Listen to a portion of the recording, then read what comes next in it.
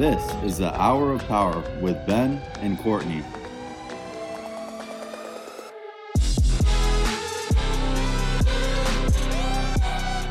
Welcome back to the podcast. This is session 2 with our friend Bob, and he's going to be continuing his story about what had happened from session 1. So I hope you guys have clicked on this and are going to listen to this to the full, because it's going to give a bit more context and we're going to get wild. Are you ready, Bob? I am feeling wild. All right, let's just take it back to the end of session 1. So you were talking about stimulants. You were asking me about this particular story that I had mentioned when we talked earlier. So I was at a conclave of us hippies in a home.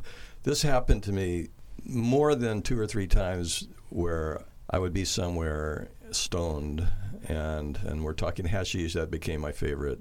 You know, it's so much more economical to use than smoking a bunch of leaves. That was my favorite drug. It's pretty much 99% of my drug use for the 7 years that I was in this modality was that. And I mean, I was using it from the time I got up in the morning till pretty much the time I went to bed. So it was, every day? Every day. Pretty much. Very rare for me to have a day or 2 or 3 in a row where I wasn't, assisting my condition. I don't know what the words are for that, but I wasn't physically addicted. I don't think it's a physical addiction. It's a psychological addiction. Anyway, I was in this gathering. People are just doing what they do, having a party, and I would suddenly feel kind of buzzy, an increasing buzziness, to where I thought, I got to find a place to lay down. I can't even stand up. I mean, I'm going to drop out here. So several times I laid down. I'd find a place on the floor. I'm the only guy laying on the floor. Everybody else is in seats, sitting on the floor, standing, and they're all, busy talking in their separate conversations all over the room. But I'm like falling. By this time, it wasn't like my body compressed and I go flying out. It was just, I just slipped out of my physical body. I wasn't going through star systems or any of that. I was in the room.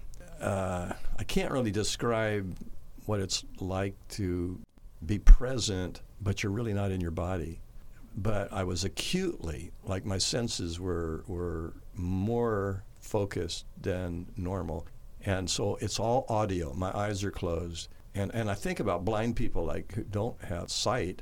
I think their brains they compensate by sucking data out of everything that's sound. And so maybe there's a correlation there, but I was acutely aware of anything I focused on. Like, I could listen to the buzz of the whole room, but then some voice might attract my attention, and I would focus on that, and I just entered right in to the relationship going on between that person and whoever the other person or persons were. And I'm listening to all of them. I'm listening to that conversation. It's like I have headphones on into their conversation. I experienced the ability to follow their conversation from inside of them. Like, they might be saying something like, well, why did you do that? And the other person's giving an explanation, but I hear the motive. I know what that person that asked the question is looking for. They want to know something, and they're asking a question, and it seems, fairly generic, but I know the specific, interest that they're looking for, and I hear the other person calculating what it is they want to say back. It's almost like I can hear their mind going, I don't want to go too far that direction, but I want to say that, but I don't want to say it like that. And so all the intentions. It's weird. The true intentions. Yeah, it is so weird.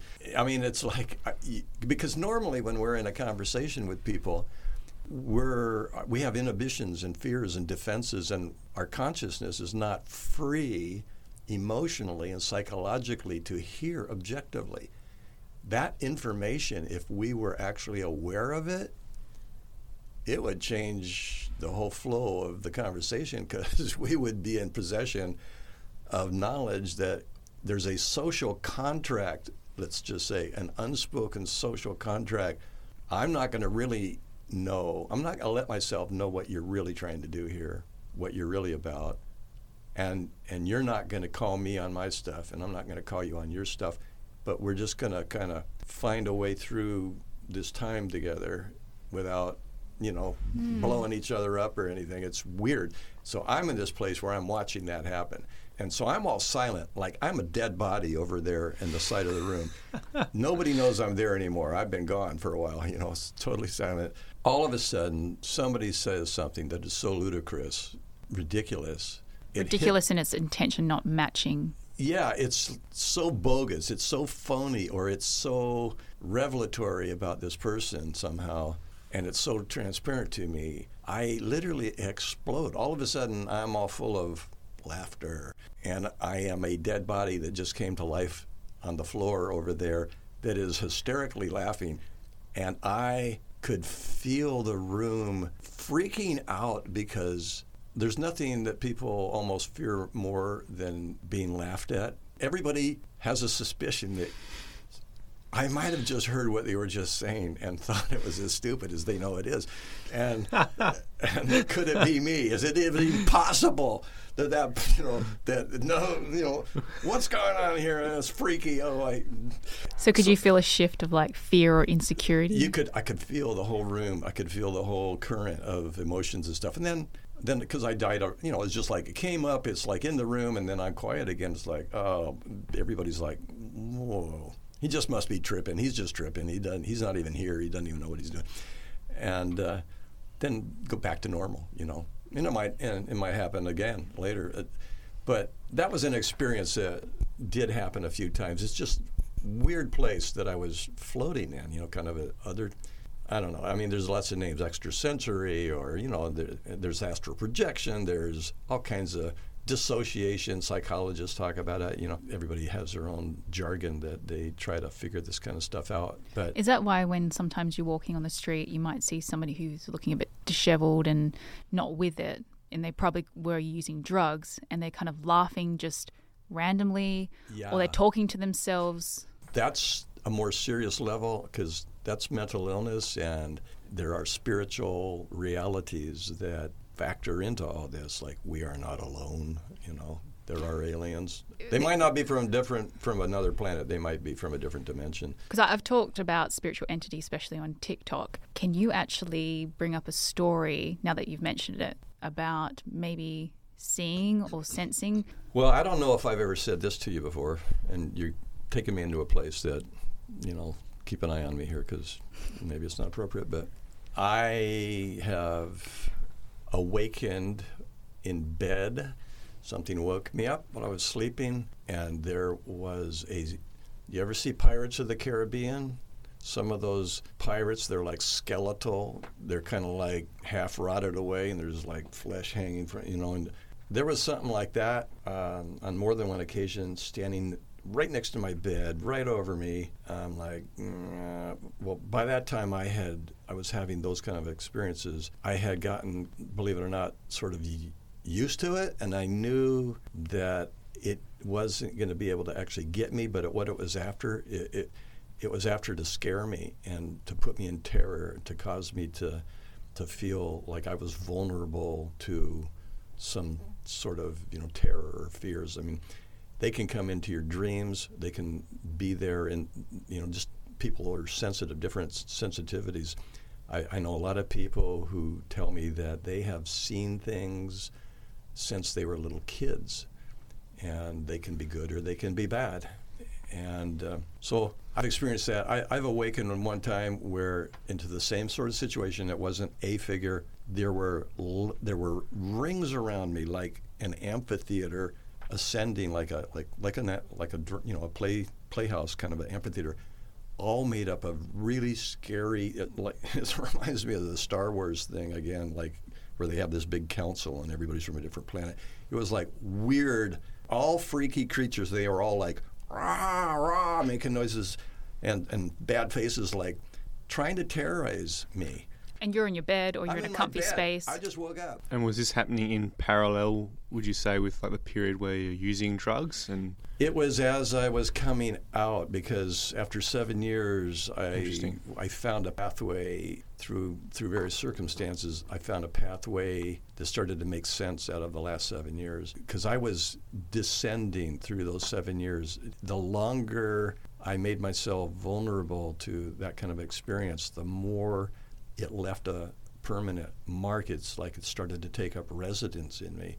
It actually became part of me. And that's not a good thing. And that's not a good feeling, because things get darker and you lose more and more control over your life, your ability to function, your ability to work, your ability to show up, your ability to focus, your ability to have a normal, normal can be debated, but your ability to have healthy healthy relationships, all of that is affected because something is happening to you on a other dimensional plane. And I just say it's a spiritual plane because it's not material.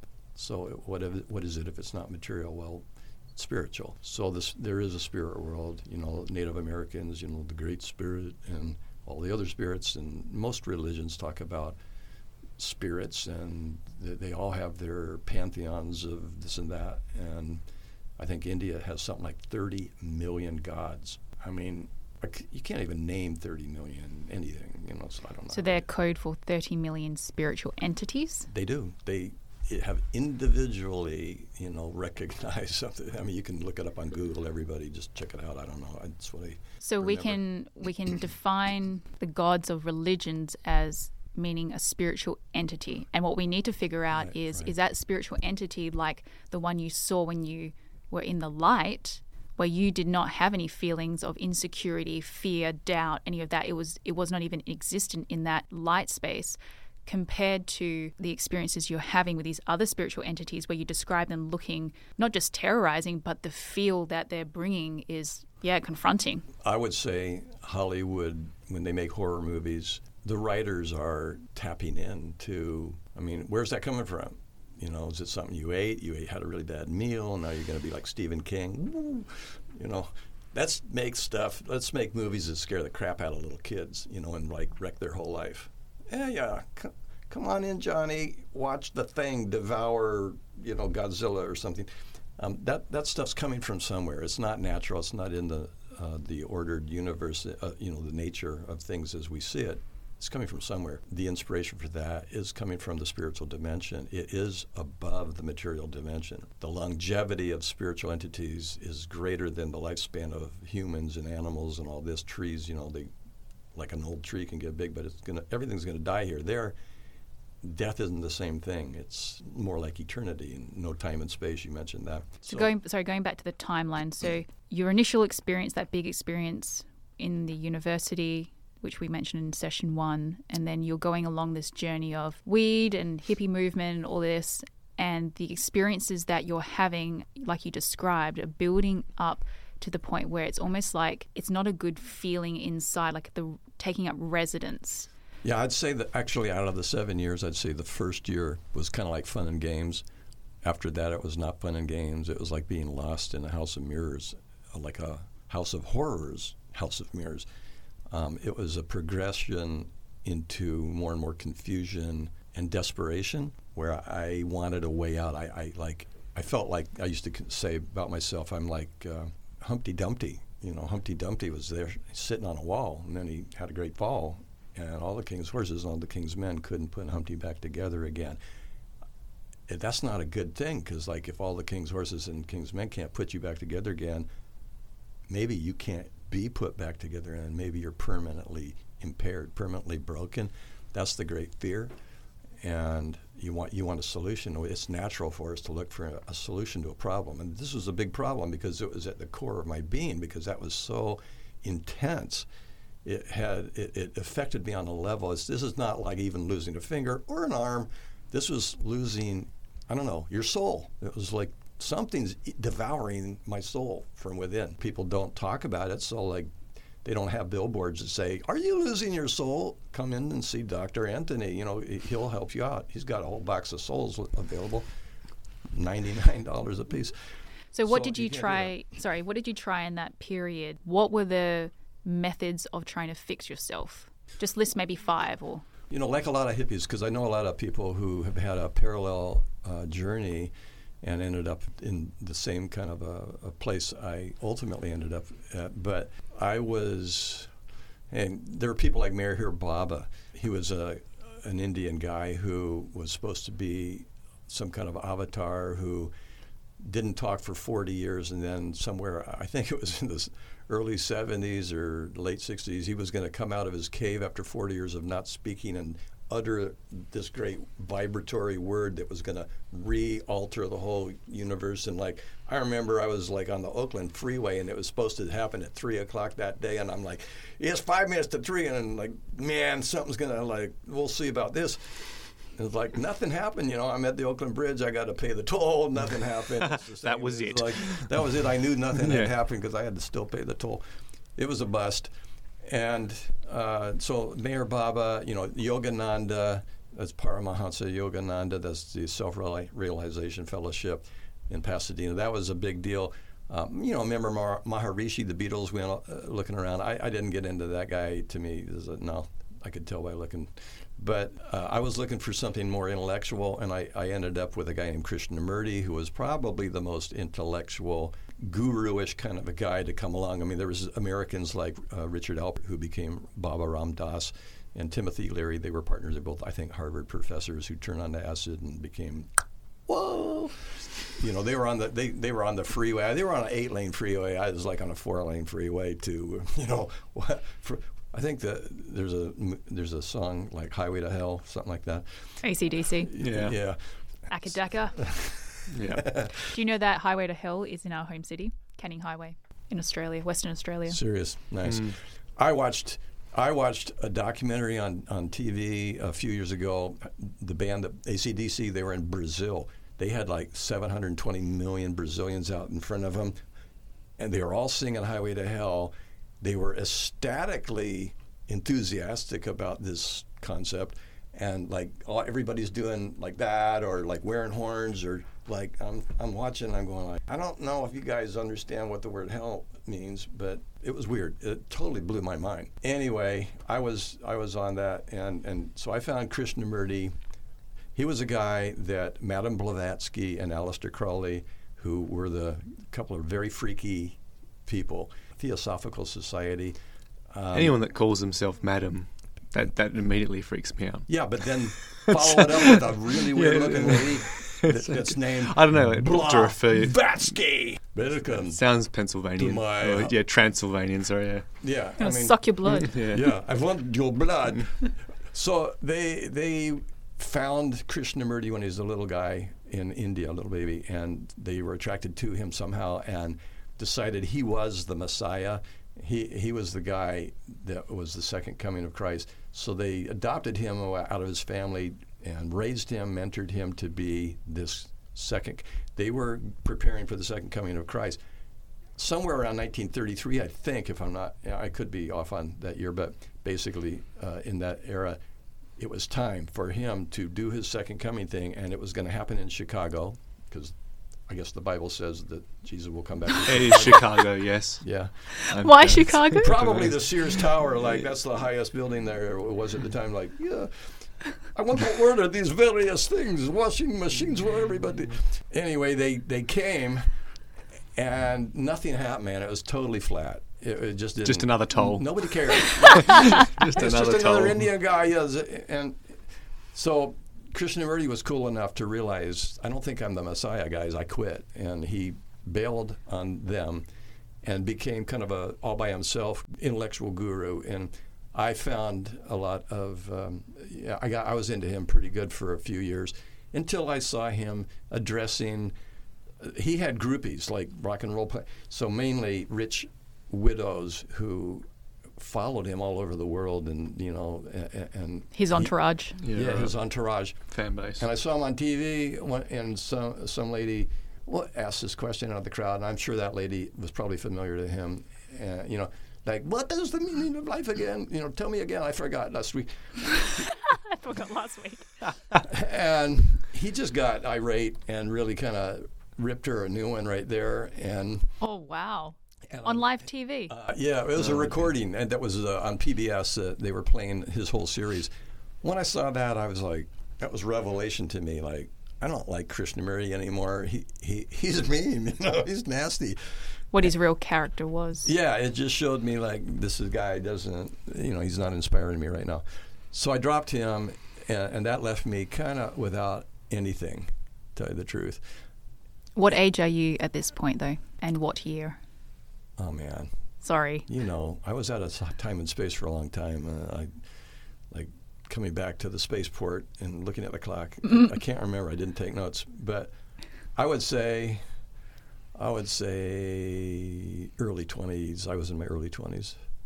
Yeah, I managed to do a couple of years in a photography school and graduate. I was doing crazy stuff. They tried to draft me during that time, and Vietnam was happening, and I was like, you can't take me, I'm crazy. And they agreed. Basically, the psychiatrist agreed. The sergeant guy did not. He goes, I know what you're up to, punk. You're going to go.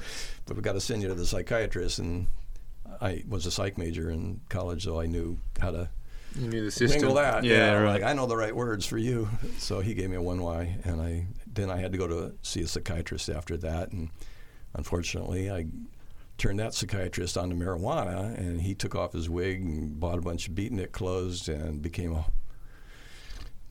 a person of some notoriety. Sorry, hang on.